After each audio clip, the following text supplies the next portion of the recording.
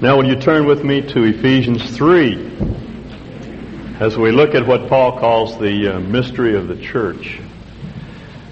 I'm sure when you saw the title of this sermon, you were glad that the mystery of the church would once for all be cleared up. For some of you, the church is indeed a mysterious thing. It was for me as a young man growing up. I really had very little use for the institutional church. I was a Christian, and I loved the Lord, but I just couldn't see the place that the church had in God's scheme of things. And that continued on through my college years and the years while I was in the service, and even through seminary. Just before I graduated from seminary, I went to my major professor, Howard Hendricks, and asked him, he asked me what I planned to do after I graduated, and I said, I really don't have any idea, except I don't want to be a pastor in a church or work on the staff of a church. And his comment was, well, I know a church in California that's about as unchurchy a church as you'll ever find. Why don't you go out there? And it was largely through my contact with Ray Stedman at Peninsula Bible Church that I began to see that God's ultimate purpose for His household, His church, and the enormous impact that a body of believers can have on a community. So I came to that conclusion somewhat late myself. I should have seen it from Scripture. It's taught very clearly in the passage we have before us this morning. It's difficult to break into the middle of a book like this because all of Scripture is placed in a setting. It has a context. And it's good to review that context in order to understand more fully the passage that we're looking at. In chapter 1, Paul describes for us the good things that come to us as a result of being in Christ. He says, first of all, that God the Father chose us. He included us in. He chose us, Paul says, to make us holy and without blame. He didn't choose us because we are holy and without blame, but rather in order to make us what God wants us to be. He adopted us as sons. He brought us into the family. God the Father did that. And then God the Son redeemed us. He bought us out. Paul uses a word that was used for the purchase of slaves in the marketplace. He bought us out and set us free to serve in a new capacity as His servants. And He forgave us all of our sins. All of them. The big ones, the little ones, the big lies we tell, the so-called white lies. All the sins committed, past, present, and future. The sins we've not yet committed, we've been forgiven. Paul says, in Him we have redemption through His blood, the forgiveness of sins according to the riches of His grace. Infinite forgiveness, ongoing forgiveness. So that when we fail to be holy and blameless, which is the purpose to which He has set us, it was always underneath the everlasting arms. This incredible, ongoing forgiveness of God. And then, thirdly, Paul says the Holy Spirit has sealed us. We've been given the Holy Spirit as a down payment of everything that's yet coming to us. And the possession of the Holy Spirit indwelling us, is the mark of God's ownership. God looks at Becky and He sees the Spirit of God in her, and He says, she's mine. She belongs to me. And He looks at Marilyn and He sees the Holy Spirit and He says, she's mine, or Mo, or anyone else here. It's that stamp of ownership, the mark of ownership that the Spirit of God provides. So what Paul tells us in chapter 1 is that God the Father chose us and brought us in to make us holy and blameless. And the Lord Jesus made possible for us an ongoing forgiveness. He redeemed us, bought us out from sin. And the Holy Spirit is the guarantee that everything that God has promised is coming to us, and the mark of God's ownership of our person. That's chapter 1. And in chapter 2, Paul compares our former state with our present state in Christ. It's sort of like these old Charles Atlas ads that you used to see. You have a before and after picture, and the before picture shows this 97-pound weakling, and then you see what a few months of doing Atlas's exercises will do for you. That's what Paul does in chapter 2. He says, before you came to Christ, you were dead in trespasses and sin. As Bob Dylan puts it, stone cold dead did I come out of the womb.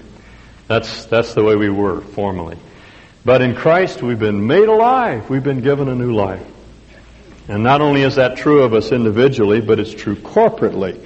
God has not only made us new men and new women, He's made one new man, a new person, which is His body. Now we read that passage earlier, chapter 2, verses 12 and following. But in that section, Paul calls on the Ephesians to remember that they were once separated from Christ.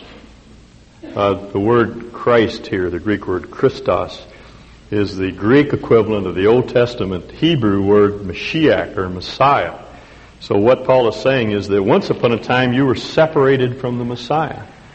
You had your philosophers and teachers and social scientists and politicians and historians and thinkers and shakers and movers and leaders, but you didn't have anyone like Messiah, someone who would come and set things right. And secondly, he says you were excluded from the commonwealth of Israel. That is, you weren't on the inside of a nation that God picked out, a unique nation through whom He planned to bring salvation to the world. And you were strangers to the covenants of promise, that is, these great promises that were affirmed over and over again to the patriarchs, to Abraham and Isaac and Jacob, and then to David and others of Israel's leaders. These promises that they would beget a line of individuals who would bring blessing to the entire world. And he says you had no hope and you were without God. That's the way we Gentiles were. But now in Christ Jesus, he says, you who formerly were far off have been brought near. And it's Jesus who did this. He is our peace, who made both groups, that is Jew and Gentile, into one. There could be no greater difference than the difference between Jew and Gentile. There's real hostility between those two ethnic groups. He says, in Christ they've been made one, and He broke down the barrier of the dividing wall. The dividing wall is the law, which the Jews used to make demands on others. It's the sort of thing you do with the law. You lay the law on others. And we say, you live up to my demands, and then I'll accept you. I'll approve of you. And that was the nature of the law. And that divided Jew and Gentile. Jews and Gentiles were like two families living in a duplex with an impenetrable wall in between. And the Gentile family could hear the Jews in the next apartment having a party and hear the laughter and the fun and the enjoyment and the blessing, but they were excluded. But Paul says when Jesus came, that wall was torn down, and now Jew and Gentile are one happy family. And that leads Paul in chapter 3 to say, for this reason, that is because the Gentiles have been included in, I, Paul, the prisoner of Christ Jesus, for the sake of you Gentiles, if you happen to have heard of the commission that was given to me, you know what happened to Paul? He lost his train of thought. He started to pray. If you want the continuation of his statement, you have to go down to verse 14. For this reason I bow my knees before the Father. What Paul intended to do was pray that the Gentiles would comprehend and apprehend all the blessings that were theirs in Christ. He started to say, for this reason I, Paul, the prisoner of Christ Jesus, for the sake of you Gentiles, bow my knee before our common Father. But he lost his way. He forgot what he was going to say. That's interesting. You know, Paul is very human, and the process of inspiration works through the apostles' humanity in order to reveal truth. Have you ever done that? You get in the middle of a conversation and you get about halfway through a sentence and it triggers a thought in your mind and you go off in another direction and people say, huh? Wait. No, that's what happened to Paul. His attention was diverted by this statement, I'm a prisoner for the sake of you Gentiles. That's exactly what had happened. It's because of Paul's Gentile mission that he was put in jail and eventually shipped off to Rome. And that reminds him of the nature of his commission. So he begins to develop this idea that he is a prisoner on behalf of the Gentiles. And centers his argument in the following verses from 2 through 13 around one idea that's repeated twice There's a phrase in verse 2. It's this one, that God's grace had been given to me, which occurs again in verse 7, the gift of God's grace which was given to me, and his argument turns around that phrase. Two things were given to Paul. In verses 2 through 6, the mystery, which was given by revelation, and in verses 7 through 13, his ministry. Now first, the mystery that was revealed to Paul. If indeed, I'm reading from verse 2, if indeed you have heard of the stewardship of God's grace which was given to me for you, that by revelation there was made known to me the mystery as I wrote before in brief. And by referring to this, when you read, you can understand my insight into the mystery of Christ, which in other generations was not made known to the sons of men, as it has now been revealed to his holy apostles and prophets in the Spirit. To be specific, that the Gentiles are fellow heirs and fellow members of the body and fellow partakers of the promise in Christ Jesus. That's where the union occurs, through the gospel. That's the means. 4 observations I'd like to make about this paragraph. The first is that Paul speaks of a mystery. Now, for us, a mystery is something that's hard to understand, something strange, something a little bit weird, or with a twist at the end, like one of Agatha Christie's novels. But the apostles used the word mystery in a different way. This term is taken from the mystery religions of their day, which were very much like the secret societies that we have today. Once you're initiated into one of these societies, they give you the secret handshake and the secret high sign and the password and so forth. You're on the inside. You know something that no one else knows outside. Now that's the way it was in these mystery religions. And the apostles take the idea of a mystery and apply it to the concept of revelation. A mystery is something that we could never know if God didn't tell us. But because God has told us, we're on the inside. This is a revelation, Paul says, that we would never know if God had not imparted this truth to us. The second thing he says is that he had referred to it before in brief, and we can go back to chapter 1 and note there's just one very brief reference to the mystery. And furthermore, he says this is not something that was known well to prior generations. The Old Testament prophets didn't have this revelation in full. It was not known, he says, in other generations to the extent that it has now been revealed to his holy apostles and prophets. There were hints of it in the Old Testament, but it was not fully revealed. And now the content of that mystery is given to us in verse 6. To be specific, that the Gentiles are fellow heirs and fellow members of the body and fellow partakers of the promise in Christ Jesus through the gospel. In other words, we Gentiles have been included in. We are a part of a historic continuum, a nation that began with Abraham, through whom God intends to save the world. You see that? God said to Abraham, I'm going to bless you, Abraham. And I'm going to bless your seed. You'll have a great nation, he says, will come from you. And through that nation, I will bring salvation to the earth. Now what Paul is saying is that we have been included into that nation. We're part of that group, that unique group that God created in Abraham. And it's our task, as it was that of the nation of Israel, to bring salvation to the world. Now, for myself, I do not believe that Israel came to an end or was derailed at the time of Pentecost, and that God has set Israel off to the side for a period of time. I think we are Israel. That's the point that Paul is making. We've been grafted in to this tree, the main stalk of God's blessing. If you go back to the book of Galatians, chapter 3, Paul says somewhat the same thing. Verse 26, Galatians 3:26, you are all sons of God through faith in Christ Jesus. For all of you who were baptized into Christ have clothed yourselves with Christ. There is neither Jew nor Greek, so that in Christ we can no longer be racists. There is neither slave nor free. We can't be elitist. There is neither male nor female. We can't be sexist. For you are all one in Christ Jesus, and if you belong to Christ, then you are what? Abraham's offspring, heirs according to the promise. Who are we? Well, we're Jews. Spiritually, we're Jews. We're part of this great nation that God called out to bring blessing to the world.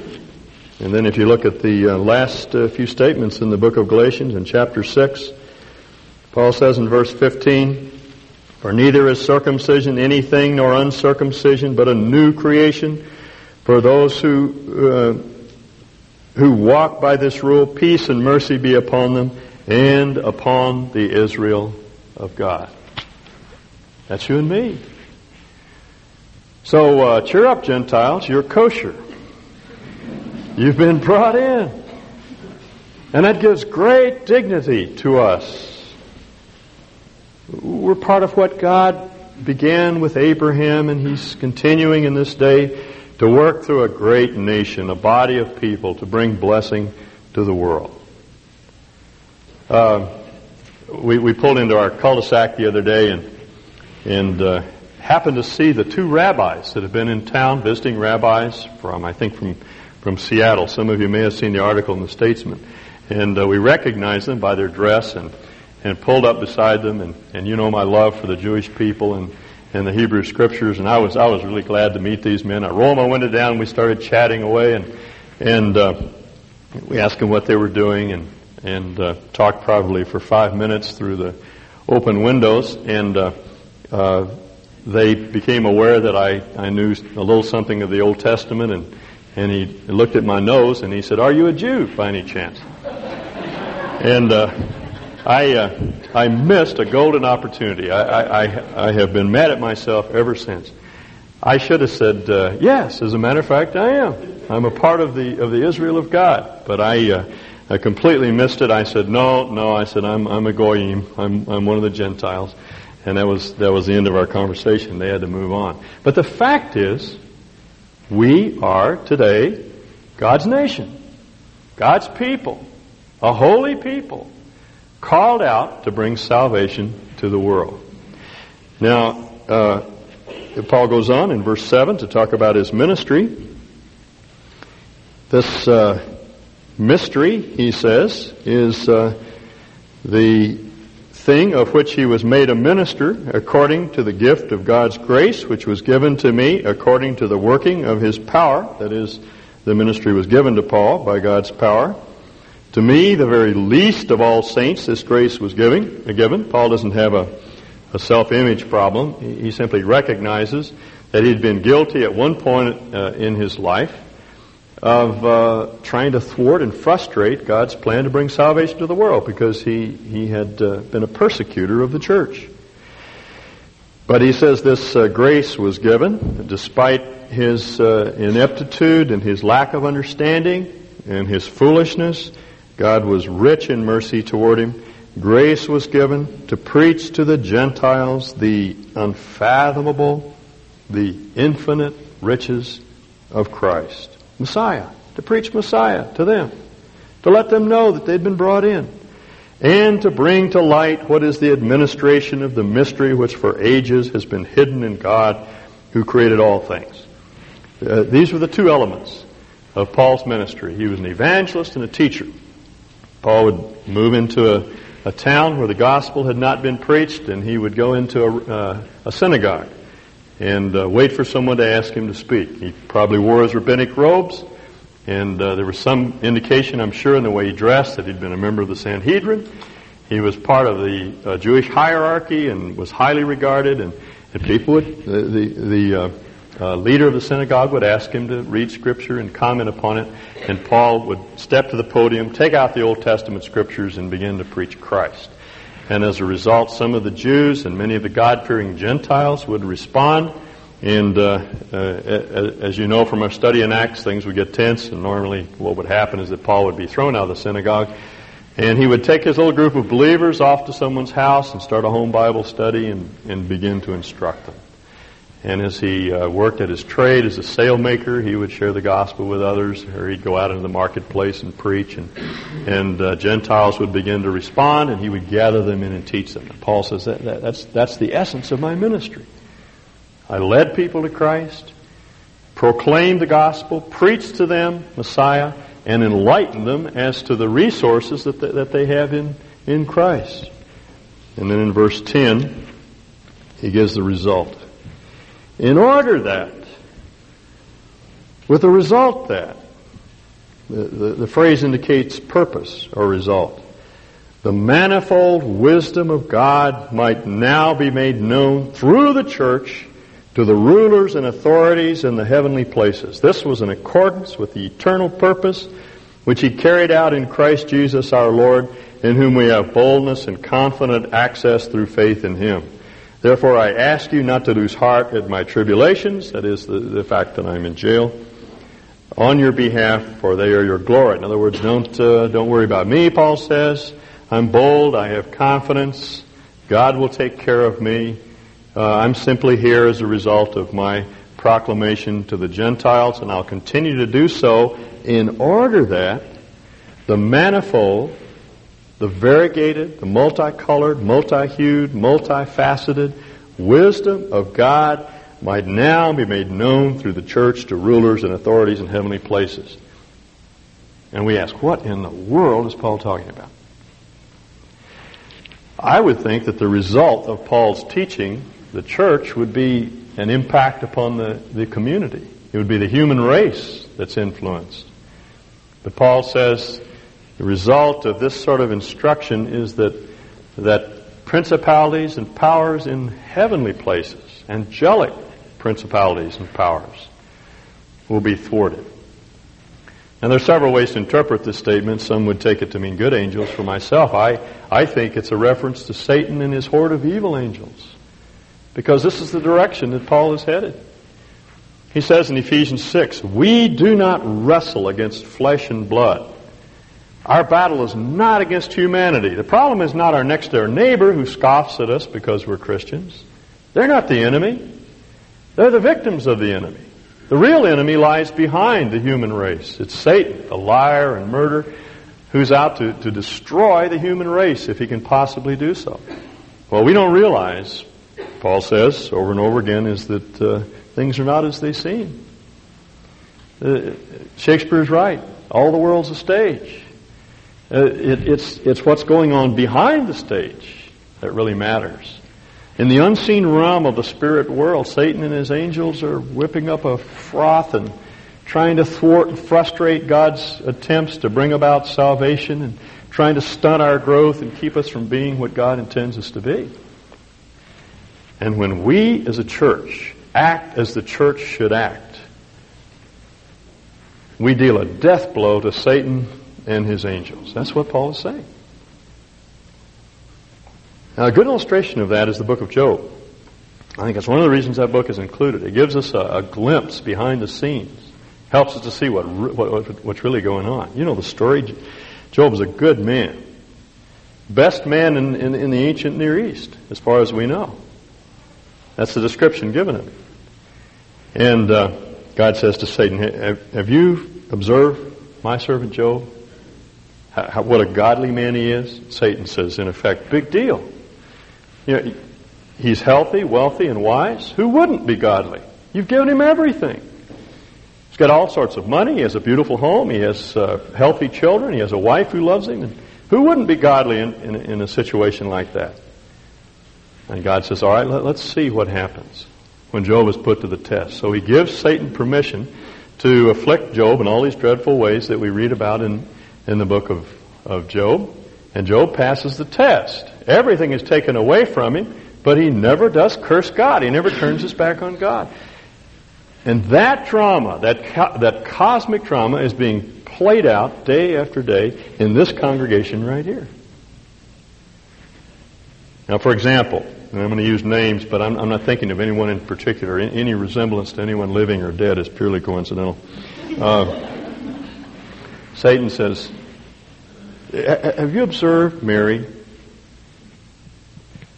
Mary has been faithfully teaching a Sunday school class for months. And nobody ever says thank you. No parents ever call to appreciate her. The elders don't give her any support. She's been working away at that job for months and nobody cares. You just let that go on for a few more months and she'll turn resentful and bitter and she'll quit. And God says, well, let's see. Let's see. And Mary lives out her life to God. She plays the game for Him. She doesn't care what sort of credit she gets, and she faithfully fulfills her responsibility. And Satan is dealt a lethal blow. Or Satan says, there's Bob. He sees his friend sinning. He's got two alternatives. He'll either go to his friend and restore him, spiritually wash his feet, get him back on the path, or he'll gossip about him. And God says, let's see what happens. And Bob goes to his friend, and he very lovingly confronts him with his sin. And Satan is dealt a lethal blow. And you see, this is what Paul is saying. There is a great cosmic battle going on, and we in the church have a part to play in seeing to it that Satan and his angels are put in their proper place. They're thwarted and frustrated. It's by our righteousness that this is accomplished. Now, Paul finally in verse 14 gets around to his prayer. And he says, for this reason, for all the above reasons, I bow my knees before the Father, from whom all the family in heaven and on earth derives its name. Some of the family is in heaven: Abraham, Isaac, Jacob, David, Rebekah, Sarah, Hezekiah, our Lord Jesus, the apostles, Wesley, Calvin, Pascal. They're part of the family in heaven, but there is also part of the family here. That's you and me.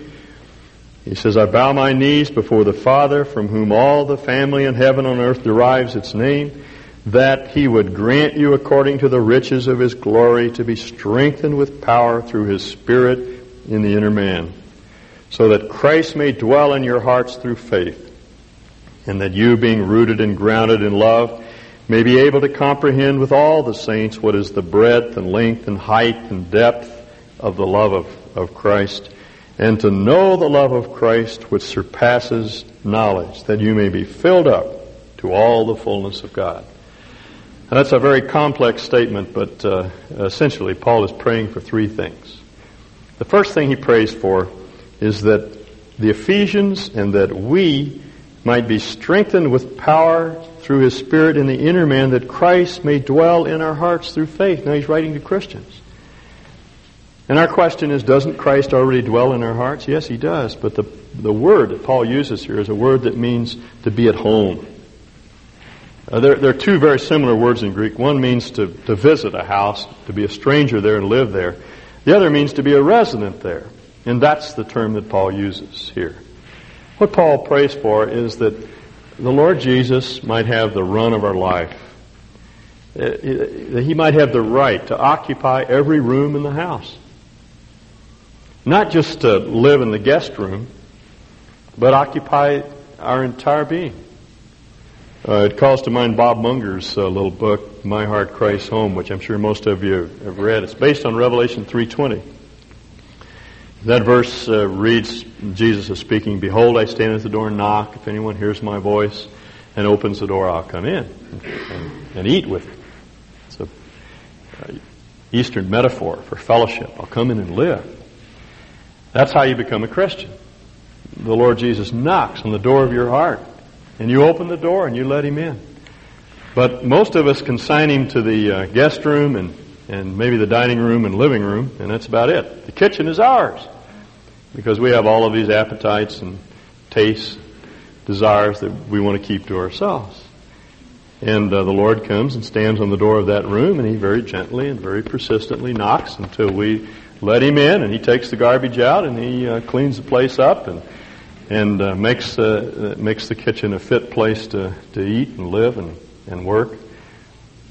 And then he comes to the door of the library of our house, and we don't want him in there because we've got a lot of dirty books on the shelves in there. And he knocks on the door until we let him into the library to clean up our thoughts and that area of our life. And the Lord systematically makes his way through every room of our house, every element in our life, and asserts his lordship. That's what Paul's talking about. It's the progressive assertion of his lordship in our lives. Most of us, when we accept him into our life, accept him in as Lord, but we don't understand the implications of lordship. And so the Lord begins, little by little, to insist upon moving into other areas of our life and being Lord there. What Paul is praying for is that we, by faith, that is, as we depend upon him, will find Christ occupying more and more of our life, becoming more and more Lord of all elements of our being.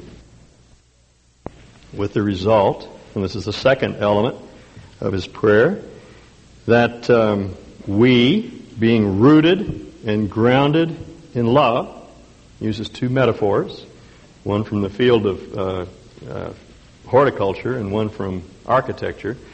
He says you're like a tree with roots that go down into the soil, and the soil is God's love. We take our nourishment out of God's love. And the second metaphor is taken from the building enterprise. He said God's love is like a foundation. It's secure. It's unshakable. God's love is always there. He loves us just the way we are. He's relentless in his pursuit of us. Loves us warts and all. Doesn't make any difference what we are or what we've done. He loves us and keeps on loving us. And that's the soil in which we grow, and it's the foundation of our love, so that as we increasingly comprehend the breadth and length and height and depth, that is all the dimensions of God's love in its infinite extent, we will come to know and experience the love of Christ. And he's not talking about Christ's love for us, but Christ-like love. You see, there's a process going on. As Christ begins to take up more and more of our life, as he becomes more and more Lord, we become more and more loving, like Christ. That's the goal of it all. The goal of being a Christian is not to be more religious, but it's to be more righteous, more loving. And we'll find ourselves becoming more tender and forgiving and tolerant and understanding and gracious and thoughtful and morally courageous. And we will increasingly, to our surroundings, make visible the love of our invisible Lord. And then finally, he says, and the bottom line is the last line of verse 19, that you may be filled up to all the fullness of God. What he's saying is that we may be as full as God is, as complete as he. And that's what Jesus said. Be complete. And he uses a word, it's based on the same root. Be complete. Be perfect. Be mature, as my heavenly Father is mature. Well, that's staggering when you think about it. God's intent is that his people, that's us, right here. We are part of this line of people throughout history that God has used to display his character, to be a light to the world outside, and to bring salvation to the world. And the way that is done is for us to increasingly let Christ be Lord, so that Christ's love is manifest in our life to the world outside. To the point that we are God-like. We are filled with the fullness of God. We are as good in the world as God is. Now, we won't always rely upon Christ's resources, but when we do, there's forgiveness. And there's restoration. And we can count on him to give us what we need to be what we're called to be. Now, as John Stott says at this point, we're a little short of breath. It's staggering to think of what being a Christian and being in Christ's church entails. And so Paul gives us this word in verses 20 and 21 that supplies hope and gives us the resources that are necessary. To him who is able to do exceeding abundantly above all that we ask or think, according to the power that works within us, To Him be the glory in the church and in Christ Jesus to all generations forever and ever. Because power comes from Him, the glory belongs to Him. And you'll notice that what Paul does is explain or describe God's resources in terms of a sixfold buildup. Notice how this reads. To Him who is able to do what we ask. That in itself would be enough. He's a God who answers our prayer. But Paul says He's able to do what we ask or think. He also hears the secret yearnings of our heart, the aspirations to be righteous, the desires, the unuttered requests. He's able to fulfill our hopes and dreams. And not only that, He's able to do all that we ask or think. Not part, not some, but all. And furthermore, He's able to do beyond all that we ask or think. And abundantly beyond all that we ask or think. And then exceedingly abundant above all that we ask or think. That's where our power comes from. It comes from an indwelling Christ who's able to infinitely exceed our expectations. Jesus said of us in the church that we, and this is actually the way He puts it, you and you alone are the salt of the earth. You and you alone are the light of the world. The church is God's agency in society to arrest the spread of corruption. We are salt and we're light. We because truth has been revealed to us, we can see things as they really are. We're like the little boy in the emperor's new clothes. We see things as they really are. We're not deceived by the world and by the media and those around us. And so we can give light and be light.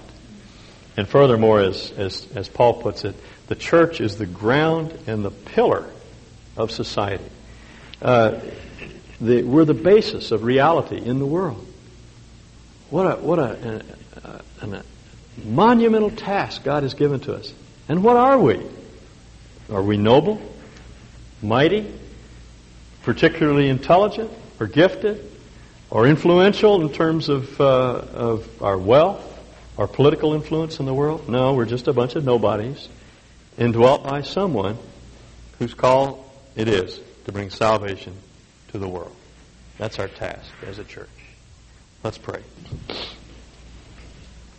Father, we give thanks this morning that You've called us to this great task, one that lends dignity to our existence, one that gives us a reason for being. We're not here to enrich ourselves or to gain personal power or influence, but rather to bring glory to You by fulfilling the task that You've laid out before us.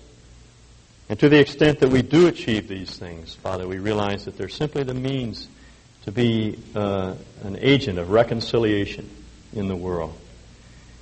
Help us, Lord, to see the magnificent assignment, commission that's ours, and to appreciate it for what it is, and not to be staggered by it, but to realize that we have in Christ all the potential, all the resources, everything that's necessary to be salt and light in the world.